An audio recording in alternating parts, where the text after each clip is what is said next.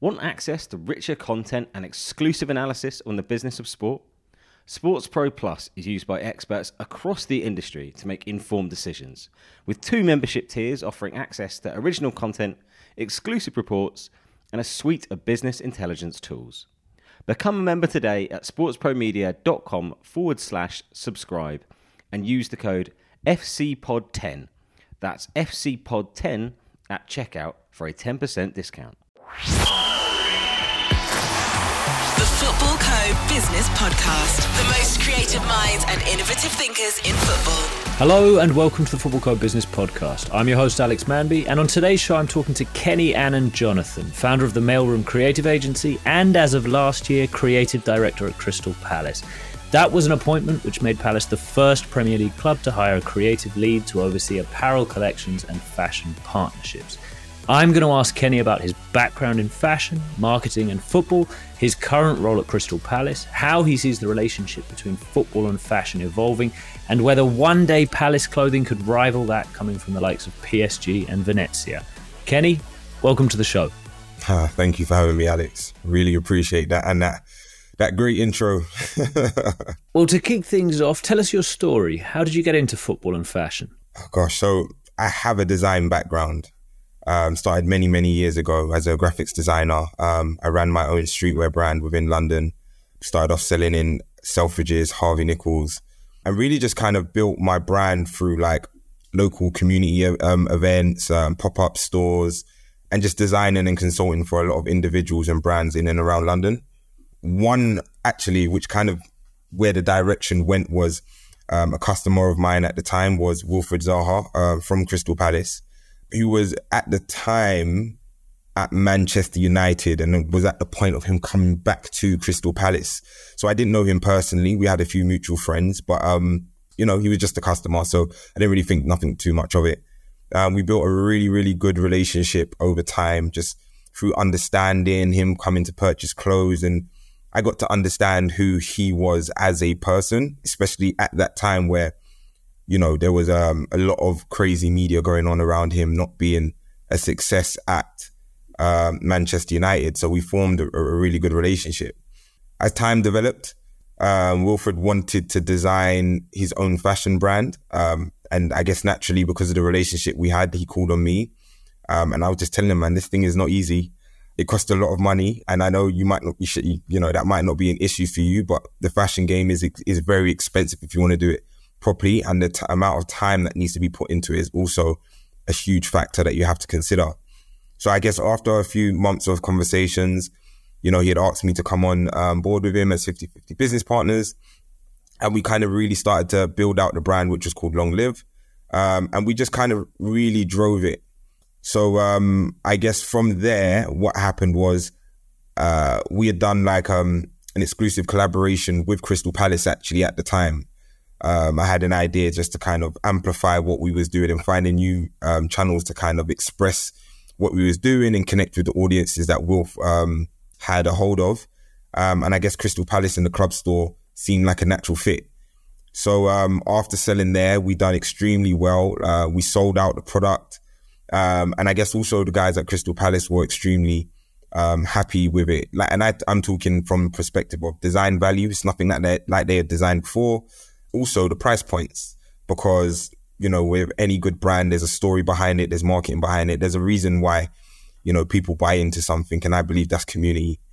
So, we was doing extremely well there. We was building out. And then what I would do naturally is, because of the brand, I would go with Wilfried to all of his commercial meetings for his partnerships to leverage the relationship that we had with our brand to see if there's anything that we could do. And, I guess what I noticed that everywhere we would go, there was no one really around him that was with him in some of these big meetings. And it always kind of confused me. I thought, this doesn't make sense. Like, you've got this big Premier League player, he, outside of his contracts, why is no one helping him to navigate? But I've come from the world of business anyway. So I would go with him and we'd have conversations like over and over again about how can we implement the brand into the conversations. And then one day he went for a meeting with quite a big brand, which I won't name. And they had an offering for him and they wanted to make him this 360 global talent. And I was kind of like, okay, this sounds great. Club, country, athlete versus this and this. And then when we started to break down the numbers, I said, hold on, this doesn't really make much sense. Even though it's a great opportunity, it's just not making sense. And I guess I'm probably stepping a bit out of term here because it wasn't my position. But I pulled him to the side and I said, look, I don't think this is a great idea for you when you're looking at the trajectory of where you can be, your personal brand. And I guess at the time for British players on a whole, there wasn't a lot of personal branding being done. But coming from a specific world in marketing, I was like, you have all the strengths and qualities to really build and capitalize on who you are. Anyway, long story short, Wilf didn't end up going with that brand. And we just spoke. And I think he understood and appreciated the way that I thought as a friend and someone who understood business. And he asked me to come on board as a commercial manager. So, it was kind of unofficial for a while. And then what I would do is help him to navigate and really amplify who he was as an individual, as a rogue individual, actually. Because, most of the time these athletes take big sponsorship deals, whether it's Nike, Puma, Adidas, whoever it may be.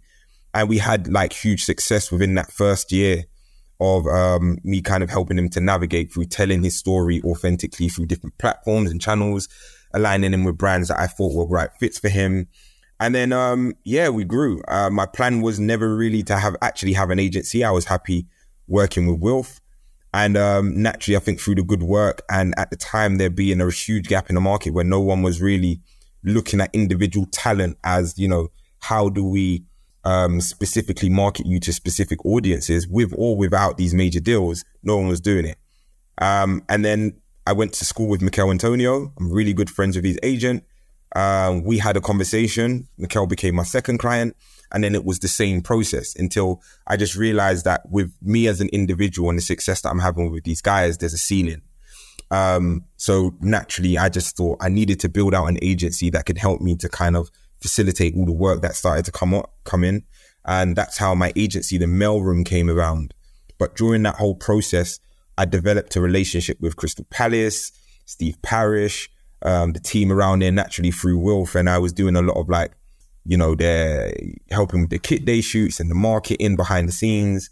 And I guess long story short, I just managed to have a specific mindset of what is missing. I think because I've come from a creative background, I think there is an element that I think sports generally doesn't. One, I don't think it cares about it. Two, I think the landscape has always been focused on certain, paths. And I just brought a breath of fresh air to the players who I believed weren't really in control of their own narrative. And my whole thing was about, rather than allowing the mainstream media to control their narrative, which hasn't benefited them for many years and many occasions, how do we retain that for the clients and allow them to be the best versions of themselves?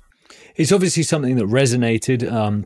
Looking at some of the brand partnerships, I should probably disclose that we have worked together previously. Goal with Budweiser created the campaign Side Hustles, which Wilf and yourself, in fact, on screen, not just commercial manager in the background, but on screen, talked about this project, and it was about that authenticity and that genuine interest and outside of football, which I think resonated really well in what was a really successful campaign. So I'm interested, Kenny, in this move to Crystal Palace, because it sounds like everything was going well at the Mailroom. You've got two big clients, you're growing. What was it about the Palace project, which I think was the middle of last year, July 2023, you started? What was it about that project which made you think, I'm going to put the Mailroom to one side and I'm going to really focus on this new project at Palace? Okay, well, actually, Alex, I haven't put the Mailroom to one side. So again, I built I apologize. No problem. And I think, and the reason why the Mailroom is my baby. And, I look after a number of, high profile athletes across different sports. Jan Valerie, I look after Danielle Carter, I was looking after Leon Bailey. There's a few names within there that, that I've had my hands. Aaron Wan-Bissaka was another client as well that I was working with. And for me, I always say, if it wasn't for the Mailroom, I don't get the job at Crystal Palace or with Crystal Palace. And the reason why I say that is, not bad on anyone else, but again, when you can't see an opening or a position. Sometimes you need someone that can create it. So at the time when I was trying to work with so many different entities, not just Crystal Palace, I was hearing a lot of no's. And there was only so much that I could take that where it would be, why, instead of asking for help from everyone else to build out my dream, why don't I build it myself? Hence the reason why I created my own agency. So and it will make sense because the ethos of what we do at the Mailroom is about driving brand value through traditional and non-traditional spaces. So I actually pitched this idea to Steve Parish probably about 7 years ago about there being a room or a space for culture marketing within sports, because I don't think it was being navigated. And I give you an example because I'm quite close to the ground from a fashion perspective and then working in sports. Community is everything, which we know, again, which is fashion and sports within itself. Think about it, even in the early days, especially now, most people's entry into sports nowadays is not through traditional means. It's not just by supporting a team or coming down through your family or your social groups. So nowadays, your entry into sports or a football team might be because you've seen your favorite footballer speaking on his political views. It might be through the clothes he wears and the magazines that he's speaking in. So the entry into sports actually is diversified and no one was really capitalizing on it. So I said to me and Steve Parish having a conversation, it was a few years ago, and it was around, I remember there was like one of the World Cups, and it was like the Nigeria kit and the England kit, and the Nigeria kit was selling really well.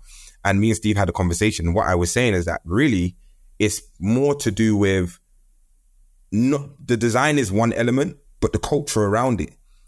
After the whole continent, just Africa in general were the underdogs. So we supported the team that resonated with the people who was there. All the biggest musicians at the time were Nigerian artists. So that builds into culture why people are supporting something, but they spoke directly to their direct consumers. So when it came to this, I was saying, look, I believe there's going to be a huge merger between fashion because it is heavily community based. And obviously because of timing, nothing really came to fruition. Obviously I carry on doing what I'm doing with the Mailroom. I'm having successes within certain areas. And I remember sitting with the good guys at Crystal Palace from the marketing team, and I fired over at Steve an email because there was an article that came out in a magazine called NSS magazine, and it says, do sporting teams need creative directors? And I laughed because I was saying this to them 7 years ago. And basically what has happened is in the States, they've got all of these lead fashion designers that have become the big creative directors of all the major sporting teams. So you've got a designer called Ronnie Feig, who is the creative director of the New York Knicks. You've got another artist called Daniel Arsham, who is the creative director of the Cleveland Cavaliers, and who was actually the first of the creative directors. Then you've got Guillermo of a brand called 424, who is the creative director now of the Leagues Cup for the MLS, and there's a few others. So I sent this and I said, we could have been 6 years ahead of this, right? And lo and behold, we just had a conversation. So I think what it was is having a foresight and understanding trends, because I'm not only do I stand behind the scenes, but I'm also a consumer. I believe that I sit in the position of a fan. So being on the ground, I know what I believe, and I believe in my taste levels to say, I understand that these things are merging. You see certain trends, you see certain conversations, and lo and behold, it's come to fruition.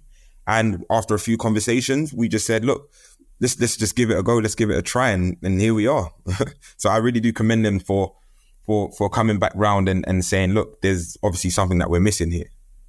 Talking about the type of fashion that you're going to create with Crystal Palace, it feels to me like it's an increasingly broad output when it comes to football and fashion. You've got the higher end spectrum. Moncler are involved as an Inter Milan sponsor. Those items retail for several £1,000s or euros, and then you've got more sort of Ajax and Daily Paper, which is maybe there's cultural zeitgeist, training wear, third kit collection. Some of the stuff that Arsenal and Adidas have done has had a lot of rave reviews and a lot of attention. Where on that spectrum of high-end fashion versus comfortable sort of sportswear, casual wear, do you want to position your work with Palace? Very good question, because I think this kind of gets left Because I think, like anything, when brands start to jump into new spaces, what happens is there's a hyper focus on trying to create luxury. And then what happens is you miss out all the other tiers. And what you do is you gradually start to push out the purists or the casual fans, right? And it just becomes about the glitz and glamour.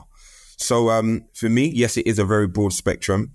But for me, where I believe clubs should be focusing is across the board. You know, it's all great doing these high-end collaborations, but as I said, the price points probably, you know, like are not favorable for the average, you know, Londoner in general. Do you know what I mean? Let alone the average sporting fan. I believe that the day and age of clubs trying to sell their branded sports wear and training gear to average fans, expecting them to wear them on a Saturday, is obsolete. It's not comfortable. It doesn't speak of personal identity. It is something to sell numbers. Most of the people that are buying from the club stores are not, like, it's not design focused. And in today's market, where even your average high street store is selling premium goods for affordable prices, there is a gap that's being left out in just favorable fashion wear. So when I say that, it's like, how do we redesign, you know, the uniform for the average fan across many different spectrums? Because like we say, now the spectrum of who comes to these games and what they wear is diversified. You've got younger audience, let's just say the Gen Zs, who might be more into streetwear. Then you might have someone else who is a luxury wearer. But we want more shapes and silhouettes. It isn't always just about the collaborations. It's saying about how do we speak to these communities that have been left out, but we can still communicate to them through design value, through comfortability and brand identity. So for me, it has to be starting with affordability. Sometimes it might just be about not bringing in these big brands. How do we change the shapes and silhouettes of stuff that is brought up to date with what is being sold in the club store? Then it is design value. How do we allow people to feel comfortable, but also expressive in what they wear at these club stores? And then we can do some special projects that kind of like have a wink to the fashion industry and allow people to, you know, or allow the clubs to express themselves in more creative ways through some of these more strategic partnerships. I think there's so many different layers to it, but it's going to be a process, but we want to be able to kind of knock them out bit by bit. I want to talk about the idiosyncrasies of Palace. Obviously, a London team, an established mid-table Premier League team. I think there's nothing controversial in saying that, but not one of the sort of, you know, the behemoths, the big six or whatever you want to call them. How does the size of the club impact on your work? I don't think it has an impact, definitely not in a negative way. I actually think it's a great thing. I think for the size where Crystal Palace is, they're heavily community-based, which I absolutely love. I believe statistically, Crystal Palace is the most multicultural club actually from a player perspective within the Premier League also. So therefore we have diversity within there, where we're able to speak to different communities and, again, allows us to express ourselves in so many different ways. I think the size of the club is beautiful. I think you look at the surrounding area, also South London. I think there's an energy that comes, with coming from South London that needs to be tapped into. There's how can I say it? There's a bravado, there's a proudness about being at it. Like the tagline of Crystal Palace is South London and proud. That means something. So there's all of these kind of entities that we can tap into. I think it's a beautiful story. Even if you look at the kind of players that they have, you know, the academy system, everything speaks to the underdog story that are gunning for the top. And I think that is a beautiful element to it. I don't think there's no downside to it. I think, you know, And as they're progressing, you know, they've announced like the new building of the academy and the stadium. We want to be able to bring everything forth with it. So I think it's going to be a beautiful journey. Steve's doing an amazing job there. Everyone, you know, within the Palace infrastructure is doing great. And I think that they have something beautiful on their hands. And I think the building blocks over the next couple months to years of how they continue to add to that is where the real value is. So no, extremely proud to be part of, the new story of Crystal Palace. You're right that Palace is a club famous for bringing through young local players, especially from the area, from South London. That feels relevant to how you're approaching your work. And you're also a South Londoner yourself, which must be helpful. Oh, listen, beautiful. It's like, honestly, probably like a dream come true. I think, you know, you look across the board and there's so many beautiful teams there. And I'm not just saying this because I tell people probably would have been my first pick if you're talking about something that speaks directly to me. Because like I said, I believe I am the consumer of what Crystal Palace represents. Do you know what I mean? So it's me designing for myself basically and creating stuff for myself. And that is the beautiful part for me. Thinking about the importance of location, when I think about clubs that have combined fashion and football well, they tend to be clubs in cities that are in their own right already heavily associated with fashion. So I've already talked about Inter Milan. I mentioned Venezia and Paris in the intro. How much of an advantage do you think it is for you to be located in another fashion hotspot, i.e. London? I think it's beautiful because if we do want to start tapping into some of those strategic partnerships with designers, we have some of the best designers in the world that come from London. We host our own London Fashion Week. There is not a lot of them that go on in any other major cities within the world. We host that. And it is, you know, a boiling pot of culture, diversity, opinions. And I think that makes for great conversation. So we have so many different creative minds that we can tap. And remember, we say in South London, but like we're saying, it's the whole of London, really, because that's what we still represent. We have the capabilities to tap into whatever we need to if it speaks to the audience that we are trying to speak to. And I think that's a huge advantage. I'm interested because we're talking about South London, we're talking about London, but you've also kind of talked about how fashion can cross club and national loyalties, thinking about that 2018 Nigeria shirt, which just exploded the internet, I think, all over the world and sold out in minutes. It's funny, isn't it, that no London club has the name of the capital in their name. You know, it's, you know, Arsenal, Chelsea and Fulham and Crystal Palace. There's no West Ham. There's no mention of London in any of them. Do you think it'd be easier for you? And I'm thinking about the kind of, you know, reaching global fans if Crystal Palace had the name London, if it was Crystal Palace London or Palace London. And I realise Crystal Palace fans will hate this suggestion, and I'm not actually proposing that the club change their name.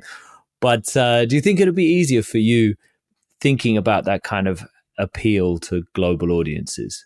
No, I don't think that has an effect in any way, shape or form. I think storytelling is the biggest, you know, way to reach new audiences. I think if any entity tells the story well, people naturally gravitate and connect with it. So by putting the name London in it, I understand. And again, funny enough, actually, a lot of brands, like fashion brands, will have the name London in it. It might be so London because they're trying to represent where they're from. I don't think it makes a huge impact. I think it's good to represent, but I think for Crystal Palace, who is rich in history, the due diligence of who they are and what they've achieved, they actually ooze the essence of London for me. Like, I think you look at Crystal Palace and you think of London. So I don't think you really have to kind of drive the narrative through a name change. No. Yeah, I guess I'm maybe thinking about things like Paris Saint-Germain as a football club with the fashion wear and also just a lot of their marketing material, and within the stadium, and the fans sing this song, Ici c'est Paris. You know, they're very kind of focused on that. So I suppose that's probably where my question was coming from. But I am interested, Kenny, in this globalization.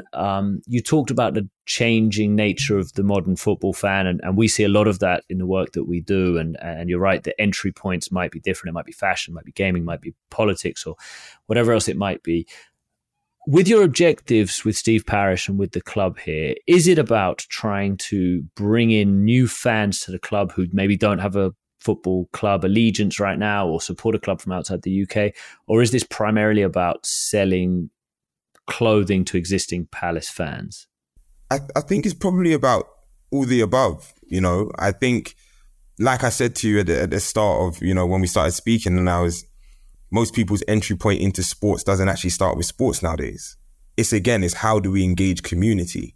How do we allow people to find new ways to connect and engage? And one of the best things that I believe that builds community is fashion. It's about identity. So naturally, you can connect with people. I don't know, like, have you ever been somewhere? I know I definitely have, and I've got something and I'm feeling really proud thinking I'm the only one that's got it, and I see someone else with it and I'm like, okay. Like, you can kind of tell a lot about someone based on the way they dress and the brands that they wear. You know, it's not from a judgment perspective, but it's understanding maybe a demographic and understanding of like a lifestyle or the community or what you're into. And I think that's what it's about. We want to be able to represent who we are and where we're from by what we wear. You know, there's the saying, dress good, feel good. You know, there's so much to it. And, you know, you can never skip over the fact that it also is a huge revenue driver. You know, we want to find new ways to develop different entities. I guess you have to find new ways to strategically and creatively bring in new revenue to the club. But there's an offering here that serves a purpose for the people, because we want to create product that lives and exists outside of the club. Do you know what I mean? Like, I give you an example. I'm wearing a New York hat. I've been to New York once, and that was the end of last year. But there's a design value that I appreciate, and the culture that New York has built, that when I wear it, I automatically am brought into something. And I think that's what we're trying to create here. It's more about the community. For me, it's more about building the community aspect and then seeing where we can kind of diversify from there. Also telling stories of other communities too. That's a great thing that fashion does. So we can look at special collaborations and tell the story of how this designer has connected with the club based on and histories. Maybe again, the stories of the underdogs from a design perspective and how they their stories join in with Crystal Palace and their trajectory into the Premier League from the Championship. We want to be able to tell all of these stories. So there's so much built in within that. Yeah. You're right. I mean, the Yankees hat is an amazing phenomenon. I'd suspect outside of New York, the majority of people who walk around with that famous Yankees hat, famous Yankees logo, maybe don't even know that it is the New York Yankees, and quite possibly have never seen a Yankees match or even a baseball match in their life. And yet it is it's an icon of the city, and it's something that people wear with pride. Do you think about that? I mean, is that like something you dream about at night, Kenny, that you'll be walking down the streets of Dallas or Johannesburg or Miami or Milan or wherever, and you'll see people wearing your Palace collection wear? Most definitely. It's like, I think they're proud moments that allow you to know that, you know, at checkpoints to say, wow, we're doing something here and we're speaking to people. I think that's, you know, it's proud. Do you know what I mean? Like you can walk and say, look, we're building something here where people are buying into, and, you know, sometimes ultimately changing lives. So most definitely, I've definitely envisioned that, and I believe it will come true. As I said, you know, it's not my first rodeo. So when it comes to design, I have an extensive, you know, backlog and history of consulting and designing myself. So, you know, I know what that feeling is like. So it's about saying, how do we just do it in a new space? I'm extremely excited to figure that out, because we know football audiences are very different. Kenny, you mentioned commercial revenues earlier. That's interesting. How much are you on the hook personally to drive new commercial revenues via the items that you create? Well, they have a commercial team primarily for that. So I leave the numbers to them. My job is to build and create. That's my main focus. Obviously, we'll discuss certain things, but that's not my space. I leave that to the guys that are focused on that. Do you know how much they talk about it? And I guess I'm talking about Palace, but also maybe more broadly within football. You think about the three probably largest revenue streams for most clubs right now would be matchday revenue, sponsorship, and broadcast. Do you think there's a world in which non-matchday clothing, i.e. not the kit, becomes a really significant revenue driver for clubs? I personally think that non-matchday apparel done in the right way out trumps kits, for sure, because there's no limitations. I guess there's also price points that you can, depending on the offerings of what you're delivering to the consumer, you're able to play around with, speaking to different demographics. So again, we've spoken about luxury, we've spoken about like mid-tier, we've spoken about streetwear, and they all have their own price points based on design value. So I personally believe that this is probably one of the biggest financial generators for most clubs. It's just that I don't think we've seen anything that has been done in that way.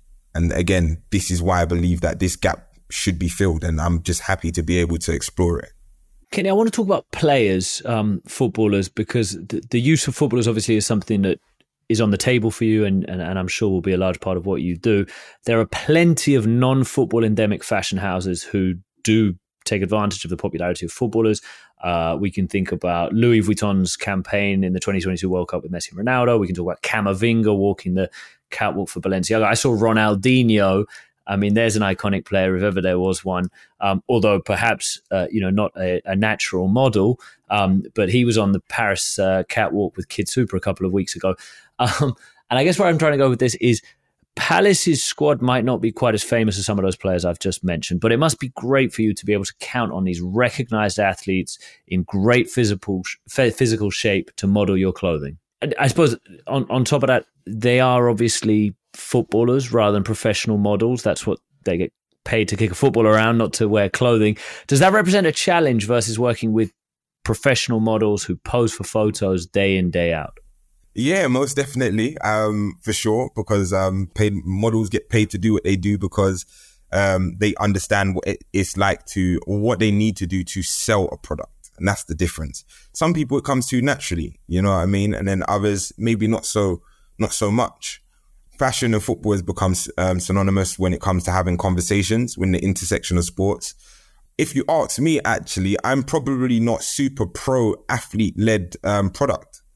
I believe that if something is strong enough and you can tell the story behind it, you don't necessarily need the players in the kit.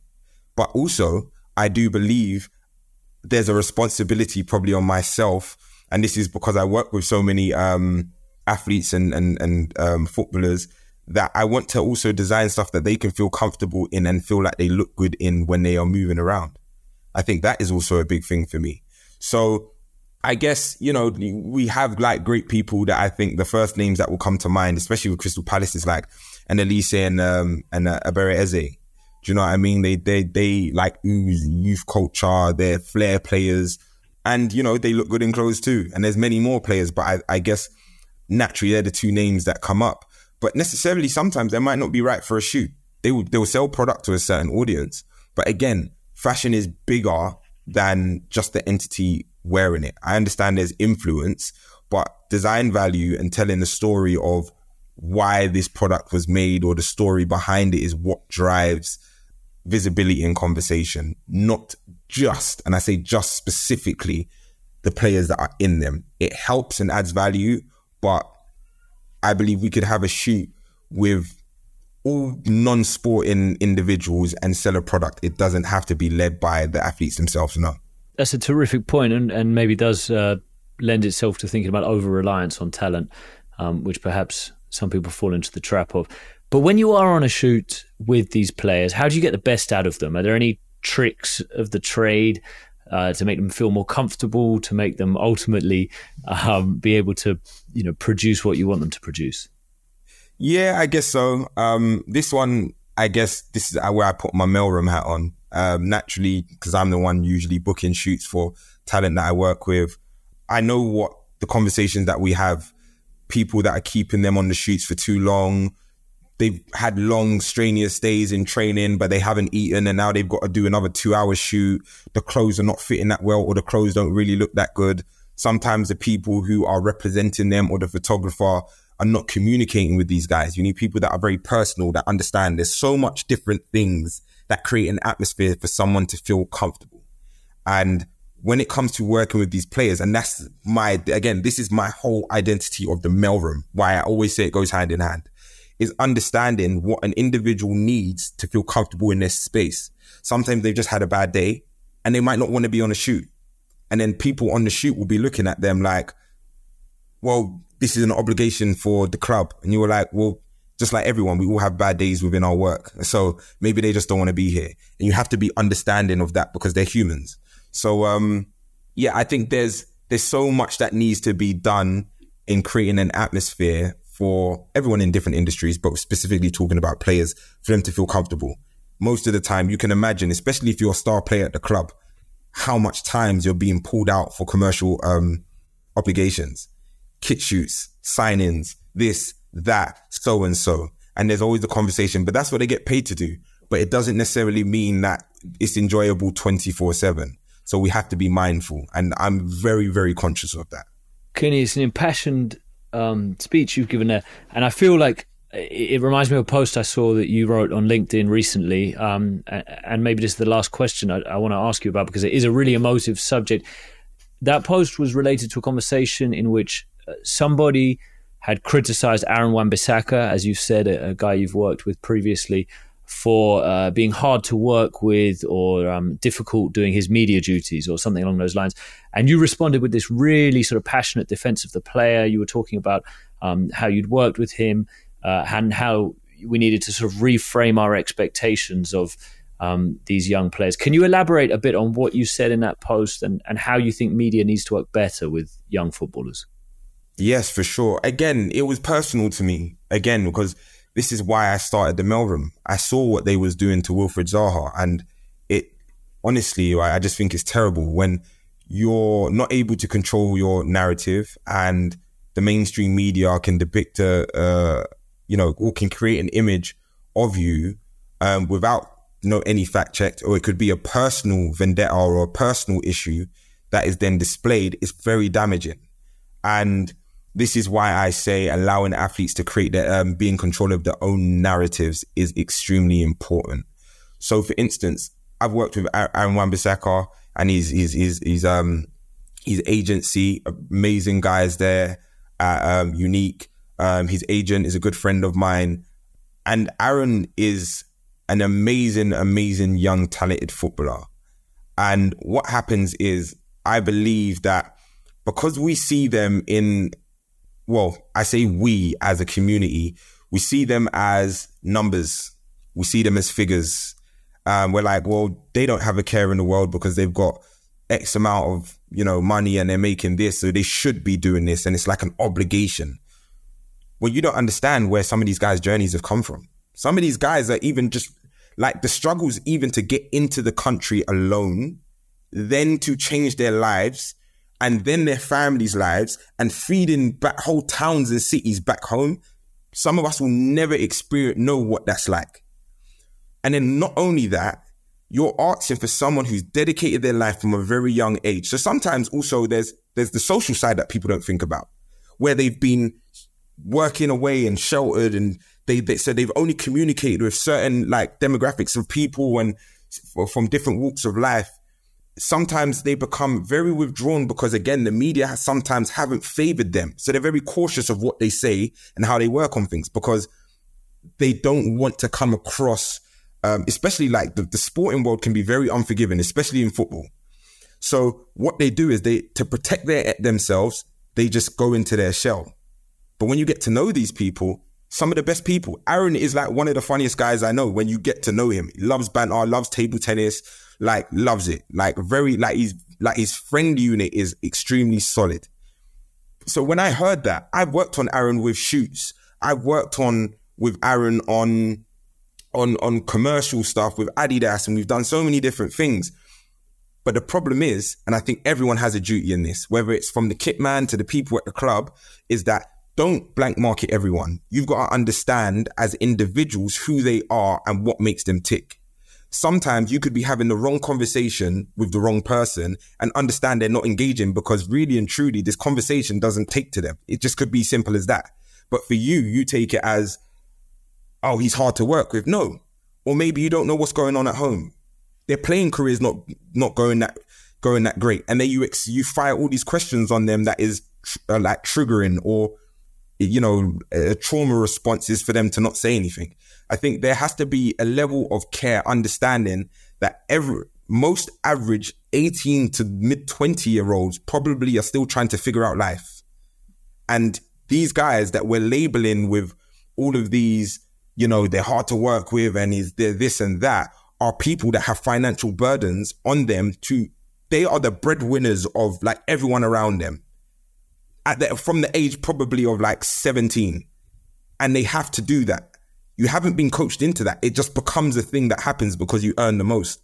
So you have to be cautious of how you are speaking to and with these players. And I think we just need more people in positions that understand how to translate and communicate with these guys. It's a whole bit. You can tell I'm passionate about this, but that's where I stand. I think it's hard because we come from underrepresented communities and they're flung into the fire sometimes. and people are not understanding of that. But this is why I believe in creating new spaces in media that allow athletes to be their truest form, where you can speak to them. And that's why I spoke about the interview that we done with Players Tribune, which is probably his only long form piece that he's ever done. But look at that interview and you can see who Aaron Wan-Bissaka is. Like, that is a beautiful depiction of who he is. And once you look at that, it will make more sense as to who he is and why he does what he does. He's a young guy that wants to play football at the highest level and provide for his family. That's it. Kenny, thank you for speaking passionately. Thank you for speaking from the heart. It's evidently something that really matters to you. It feels like an important message. And so thank you for taking the time to tell us that message. And thank you for taking the time to do this interview as a whole. It's been really insightful, really enlightening. And I think it's an important voice and an important message that you're trying to get out there. If people listening to this want to hear more from you, they want to see more from you, where can they do so? Wow. I guess my LinkedIn has become one of my most prominent hubs. So Kenny Annan-Jonathan on my LinkedIn, absolutely love it. There's a few podcasts and conversations that I've had online on YouTube. I'm sure if you just type in my name, a lot will come up there. Instagram, I've stayed off it for so long. I actually just made an Instagram account probably a few weeks ago.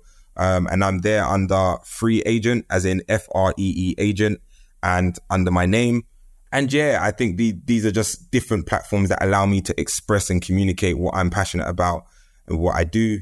And also there's a Telegram group that I've started called Free Agent. And everything that I speak about, from design formats in, with fashion and community building and special projects, everything is in there. So we post regularly, daily, about conversations that are not being had that we want to hear, from behind the scenes of football and in front of the camera. So yeah, that's where you can find me. Terrific. Kenny, thank you very much for your time. No, Alice, thank you for having me, man. It's been definitely a great expressive conversation, so I appreciate it. And thanks to our listeners for tuning in. Until next time, all the best. The Football Co. Business Podcast. The most creative minds and innovative thinkers in football.